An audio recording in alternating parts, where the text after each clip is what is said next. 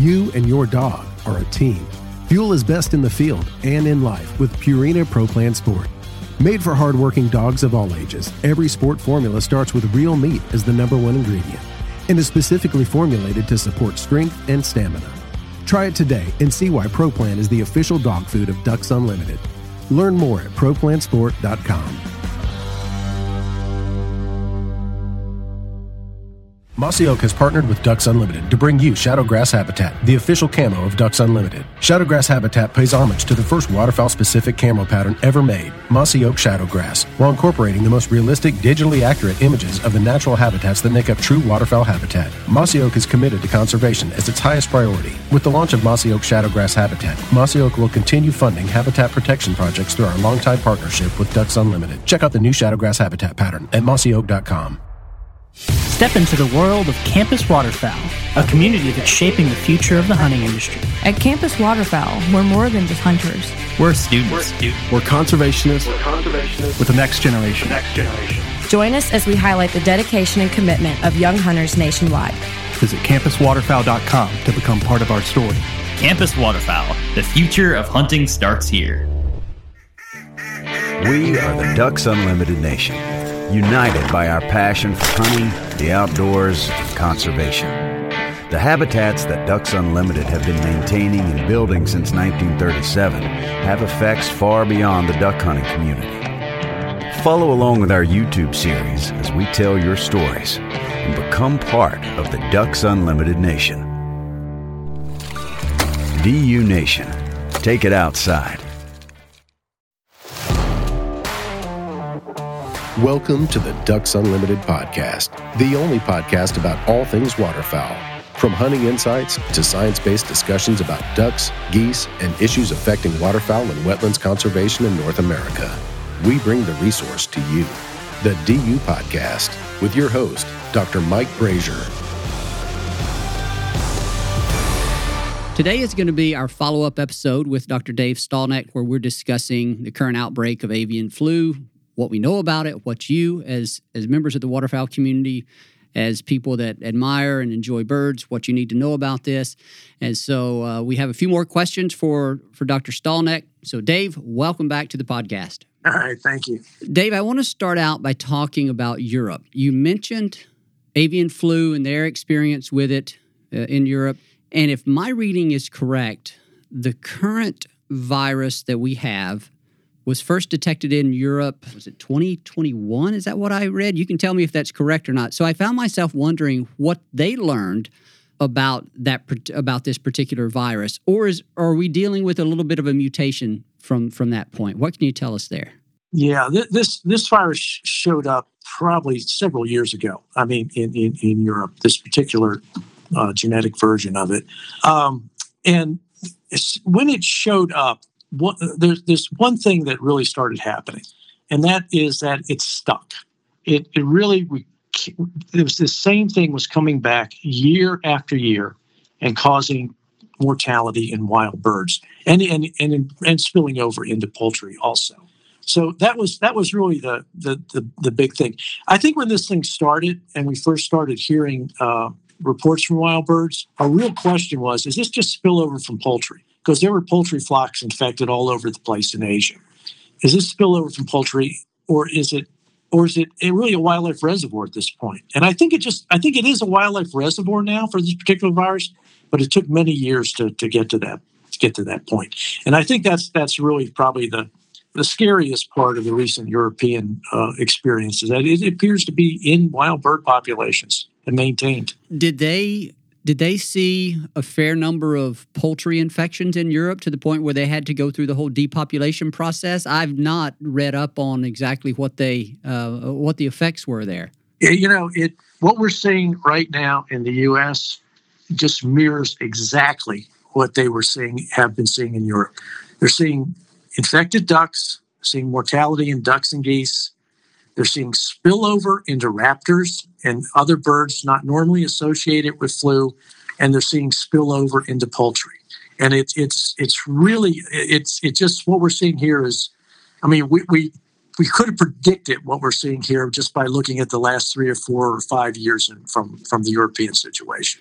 So they've been dealing with it for a number of years, is what you're saying. Yes. Wow. And any read on population level effects for their wild birds, or and how many, what percentage of their poultry operations have been infected? Is this just sort of a rolling thing that they're dealing with? They have a large. Let's put this, they have a large number of poultry outbreaks every year. I couldn't give you a number. I couldn't give you a percentage on that.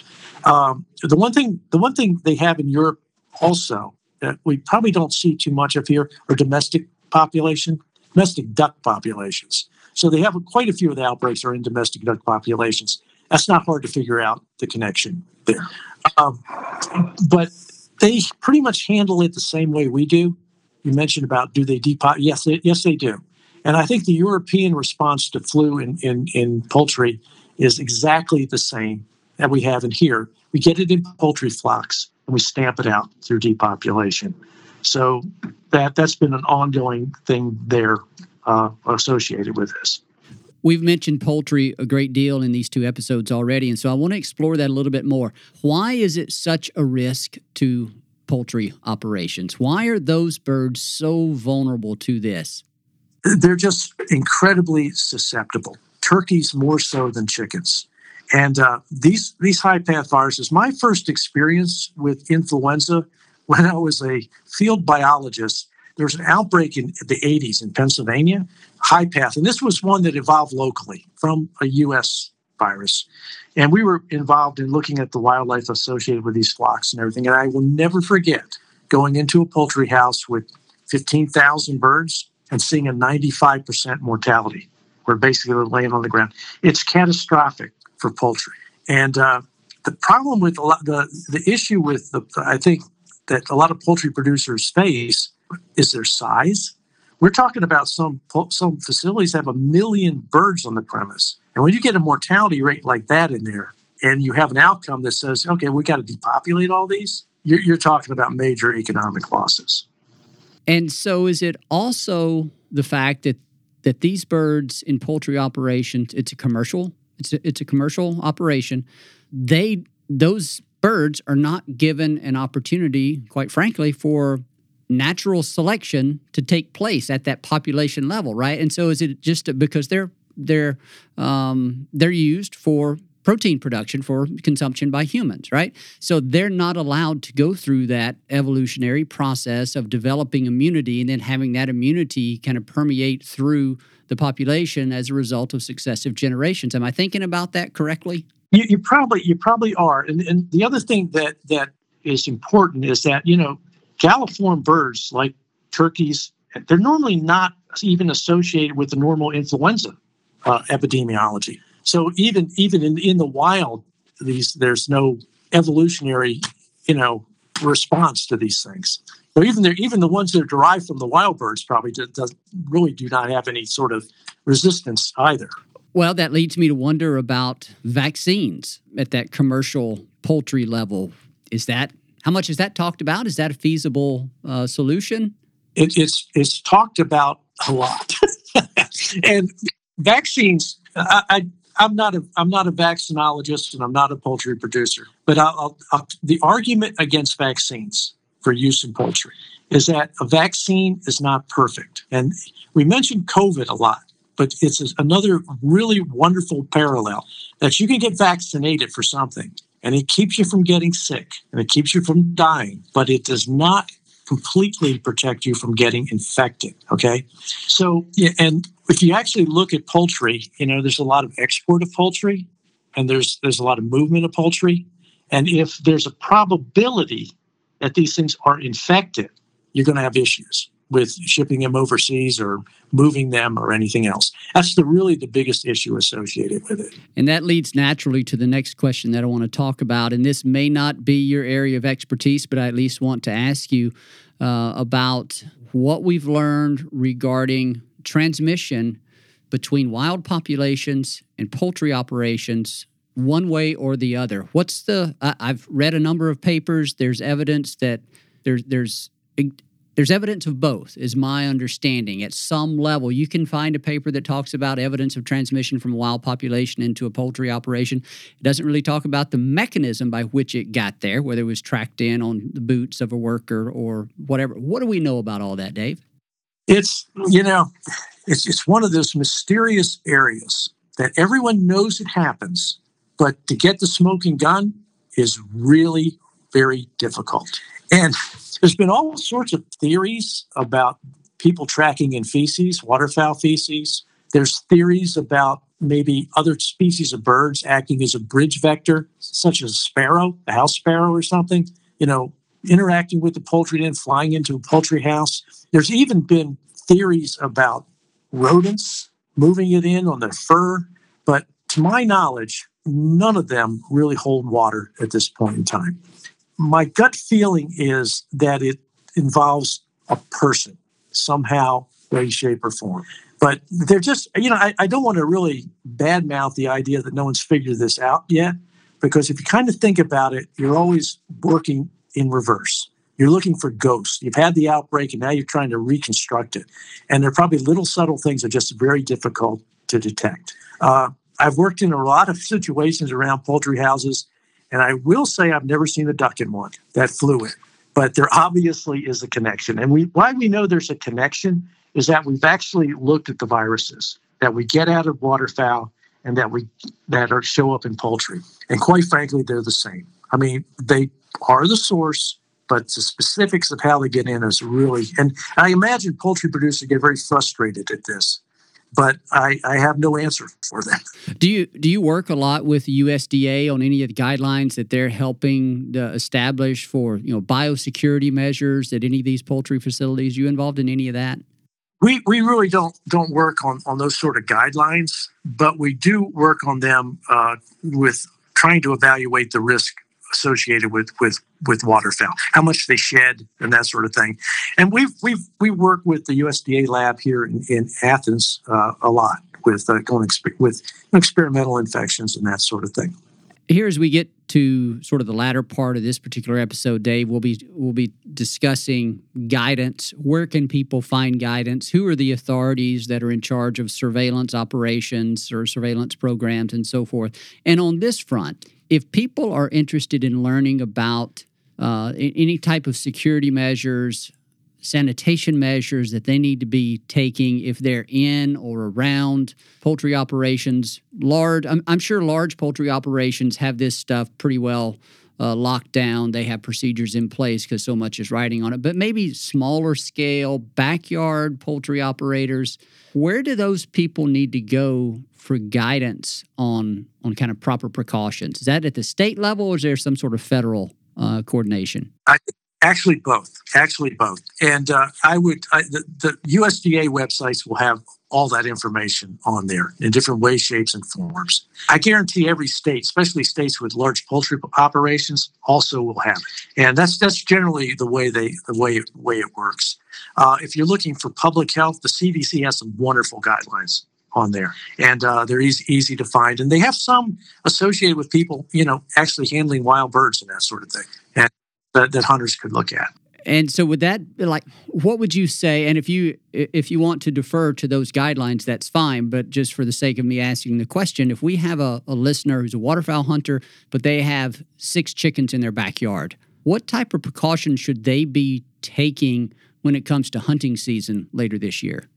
Well, I think anything they bring back from those ducks, they need to keep away from the chickens. I mean, it really is that simple and that complicated all at the same time. Even tracking in mud or feces on your boots is a possible source of those chickens. The thing about it is, if they do see something in those chickens, if they see mortality or morbidity, to report it. And that is generally reported through the state, the State Department of Agriculture.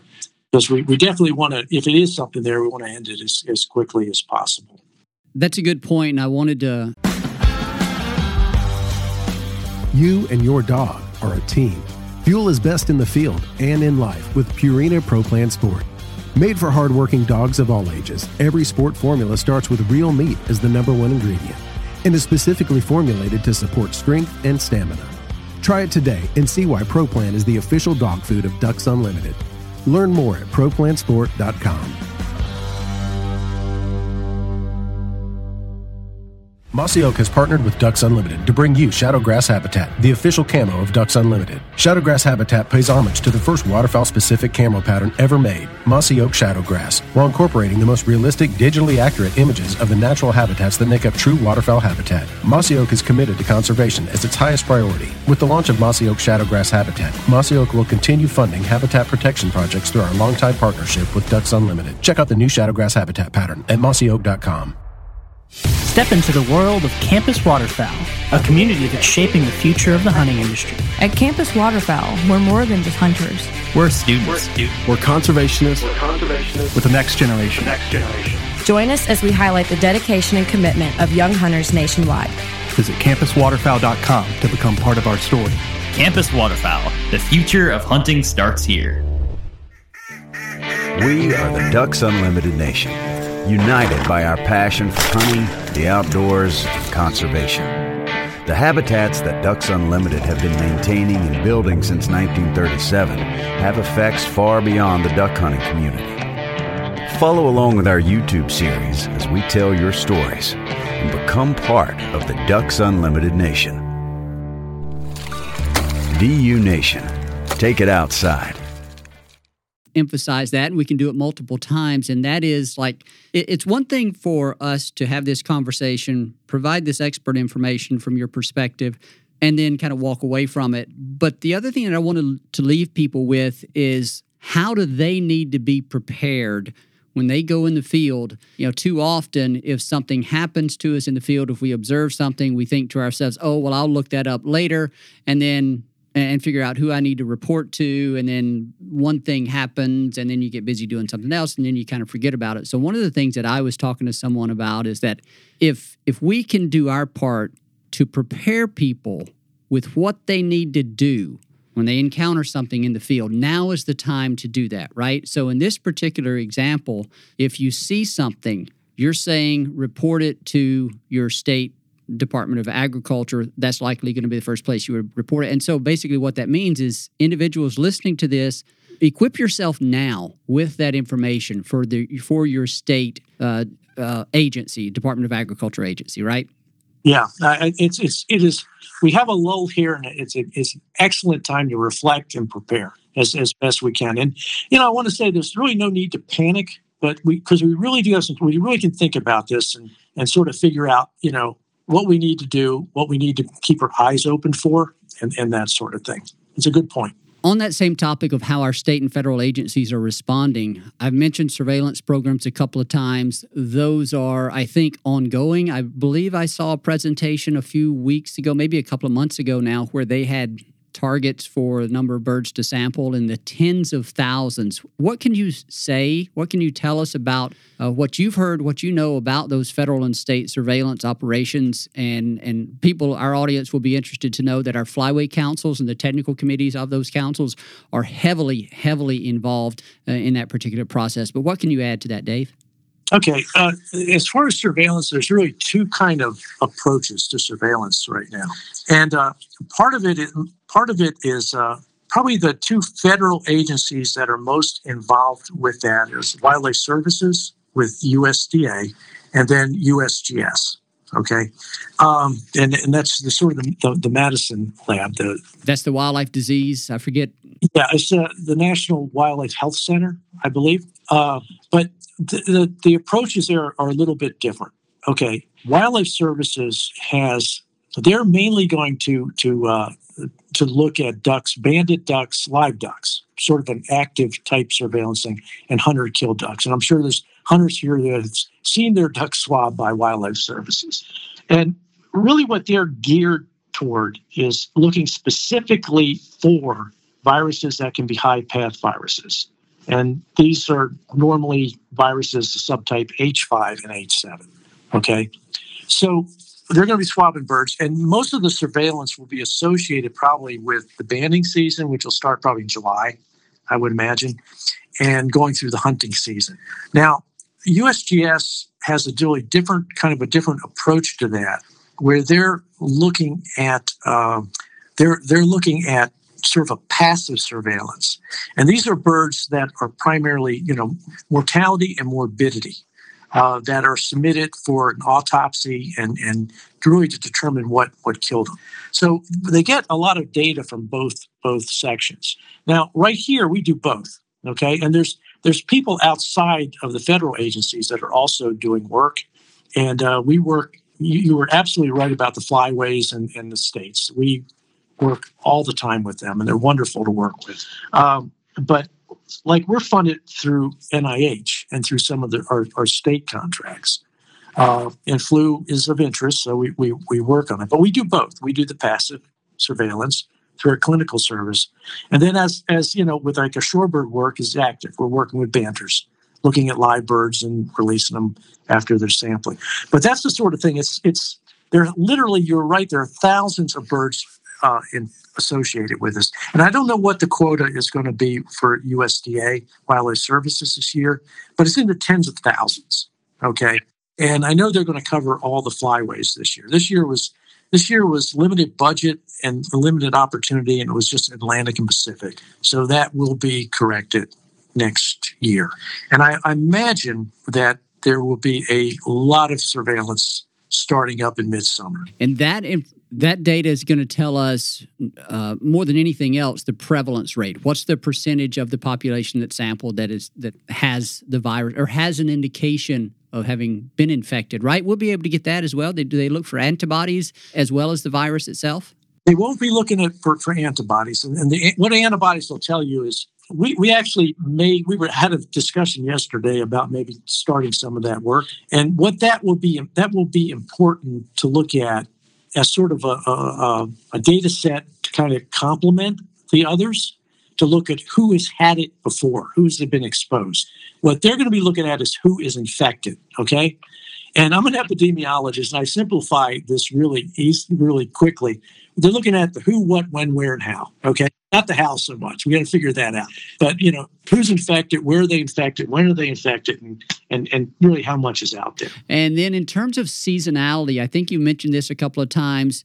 It's a virus that does very well in colder environments, colder times of the year. That means that we're getting to the point of the year where we should see the prevalence drop off, but then it's going to pick back up in late summer and fall. And part of that, if I understand correctly, is going to be because we have so many young birds that have a very naive immune system. Is that right? Yeah, and again, getting back to COVID, you heard all this about herd immunity. It is the story with flu. And really, the herd immunity in a waterfowl population with flu, it starts at zero with the hatchlings, right? As soon as they get together and start getting together as a group, pre-migration staging, that sort of thing, is when all the naives get together. And that's when flu takes off.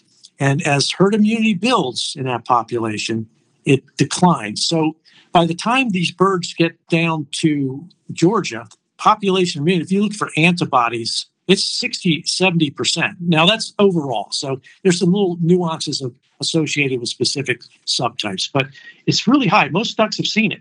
The time you get to the spring, it's close to 80%. I mean, 80% of the birds have already been infected with at least one flu virus. And we've done some serology that actually has shown that they are infected with multiple flu viruses. So it's really a herd immunity on an annual basis that sort of drives the cycle. So, Dave, I'm guessing we don't know very much about different levels of susceptibility across the different species of waterfowl, other than kind of based on what we would infer from their behaviors, their tendency to congregate in large groups or things of that nature. Is that right? Yeah, it's really ducks, actually dabbling ducks with the low path viruses seem to have the highest infection rates. Geese to a lesser extent, although they see a lot of flu. All of them see a lot of flu over their lifetime. And then you'll see other water birds that get infected that are associated with duck habitats. We've had isolates from grebes and coots and all the other birds that you see associated with waterfowl habitats. As far as species-specific differences, it's really kind of a tricky thing. I believe they exist, and I believe they probably exist for mortality or potential for mortality associated with these high path strains, but it's difficult, especially with this one. We don't know yet. One thing that's interesting, if you actually look at the list of birds, especially ducks, that are showing up on the mortality, there's an enormous number of disproportionate number of diving ducks. It's interesting. It is interesting, and for the life of me, I can't explain that. But it's certainly something to look at in the future. So, Dave, I'm going to have a few sort of quick questions for you. We're getting to the point where it's like, what do hunters need to know? What type of advice do we need to provide to them? And so the first thing that I'll say, and I'll ask you if you agree with this, it's a question I had the other day. A gentleman asked me, number one, is what I'm hearing about there being an avian flu. Is it real? Of course it's real. It's out there. We've talked extensively about it here. The other question he had was, is it a concern for wild duck populations to a point where we would expect it to, cause a drop, a noticeable, measurable drop in the population? I don't hear anyone saying we expect that to occur. I don't hear anyone saying that we're overly concerned about that happening. Is that the same thing that you're hearing? That's exactly what we're hearing. And I just want to qualify that a little bit. And with flu, actually anything can happen. So right now, you're absolutely correct. We need to keep our eyes on it. And so then how all of this translates to hunters and their decision to hunt and what they make in that regard this fall. Is it safe for people to continue hunting this fall, given what we're hearing about the bird flu? And I'm mainly thinking about risk to them as individuals or any of the other risks, quite frankly. What would you advise people? Well, as a duck hunter, I will tell you that I would go in a heartbeat. Okay, I don't think we need to be concerned to the point where we're changing our hunting behavior at this point in time, as far as going or not. We may change it slightly on how we do things in the field. And what would that be? That was the very next question is, do we need to be taking any precautions this year that perhaps we don't typically in response to this? Okay, I think the one thing I would do, and I know everybody is sick of hearing this from COVID, but I would wash my hands a little more. A few more just to be safe. And that is actually on the CDC guidelines. And then I would happen to agree with that a lot. There's no need to wear a mask or anything like that at this point in time. The one thing that we probably should be talking about and thinking about are carcasses and the disposal of carcasses, though, because an infected bird is carrying a lot of virus. And if you dispose that carcass on the landscape, and something like an eagle eats it, scavenges on it, it could kill that bird. So that is one of the considerations. The other consideration, and I think I mentioned this in an earlier conversation about most of the virus being in the viscera, if you can actually avoid that, or if you're in there, to wear gloves. Yeah, if you feel inclined, that would be another option. That was going to be my question, because I recalled you saying that. And when we say viscera, we're talking about the organs, the entrails, the inside of the body cavity of the duck. And so, yeah, I had a question here I had jotted down. Do we need to wear gloves? I've actually kind of made it a practice to start wearing gloves when I do those types of things, both when I'm cleaning a deer as well as cleaning ducks or other kind of harvested wild game. And I don't notice any kind of change in my ability to effectively dress the animal. So it's a pretty easy practice to adopt, especially in this kind of situation, right? I agree. And then what do we do? I think we've touched on this already. If we see a sick or dead bird, I guess the first thing that I would say is, don't let your dog retrieve it. That may be especially if it's an injured bird, a bird that appears sick. Some people may be tempted to give their dog some retrieving experience. That's probably something we should advise against in this particular case. There's no sense taking a risk, an unnecessary risk, and that I would regard that as one. And then if we see birds, dead or dying birds, should hunters remove those from the field? Should we just report them? Should we have handy the phone number to our state agricultural agency? What's the protocol there? I think if you're seeing mortality, and especially if you're seeing birds with neurologic signs and, sort of nervous issues, I would report it to the state. the Fish and Wildlife Agency, and let them decide what to do about it. I mean, they're the professionals out there. They're the ones who are tasked with looking for this and looking at it. But I would report it. It may not go anywhere, but it's worth a phone call. And I think I have one final question before asking you if we've omitted anything else of importance. And I want to ask this question because we had you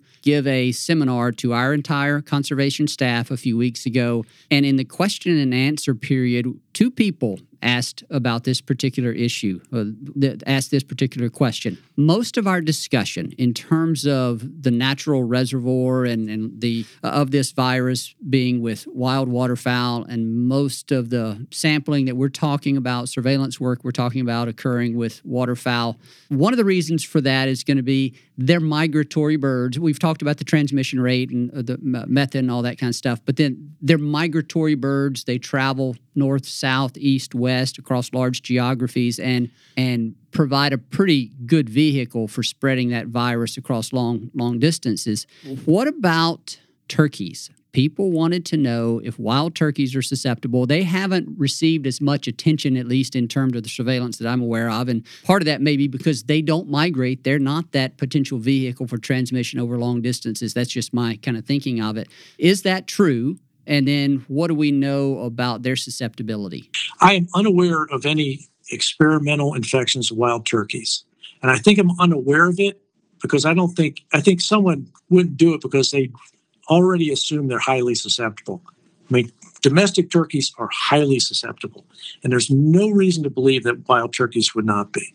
There have been, I think during that seminar, there had been no cases at that point in time, but there has been now. And I believe it was some wild turkeys associated with a infected premise that must have, I think they had pen-raised pheasants on that premise. So it's not difficult to figure out how they were infected. Okay. Now, the big question, my personal feeling on this, and I think this is consistent with other people, is that they would be highly susceptible. If infected, they probably would die. Hopefully, transmission within the population as a whole would be somewhat limited. And that's what we're betting the farm on if it gets into turkeys. And that's because of that mode, that the most effective mode of transmission you talked about was through the water. And we don't see turkeys wading, swimming, foraging deeply in the water, that type of stuff, right? Right. And, in highly dense populations, I would not even venture a guess.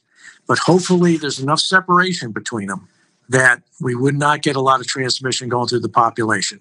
I hope we never see it. Yeah, I'm with you on that, and I know a lot of our listeners are too. One question that I missed here, I skipped over it. I think the answer to this is going to be pretty straightforward.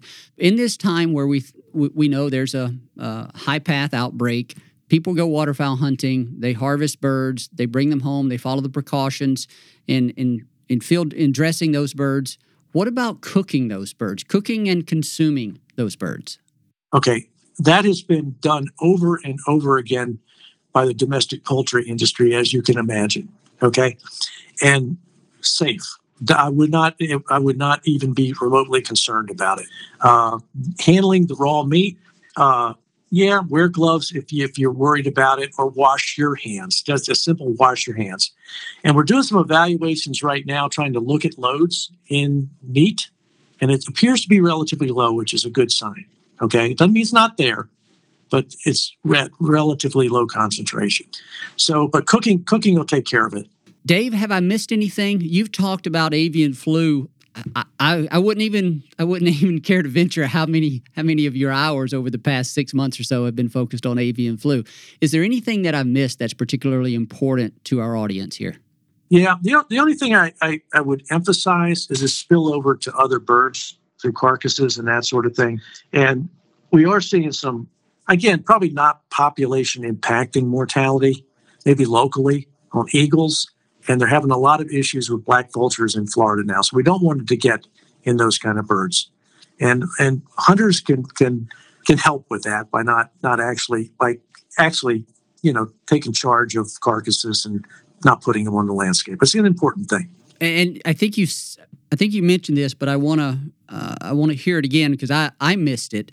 What should hunters do with those carcasses? Bury them? Is that going to be the easiest way to get rid of that?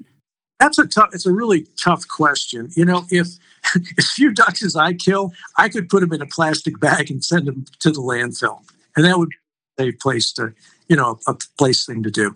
I think that the people who may have trouble with this, and I don't have any good suggestions.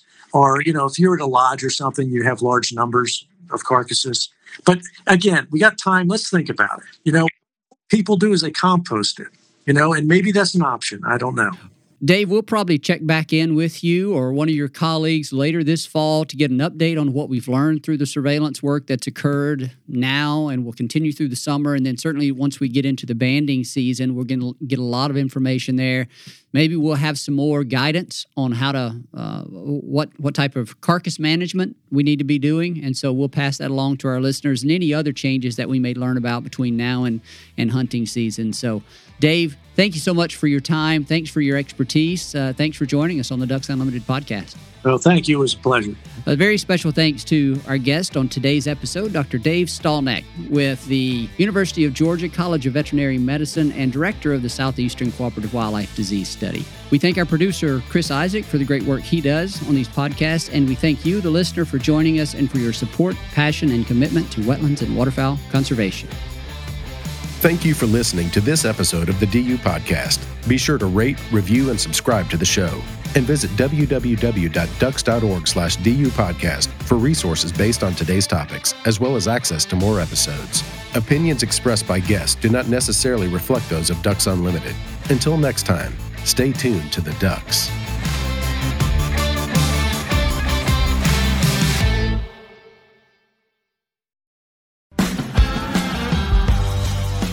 You and your dog are a team.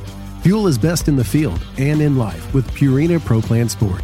Made for hardworking dogs of all ages, every sport formula starts with real meat as the #1 ingredient and is specifically formulated to support strength and stamina.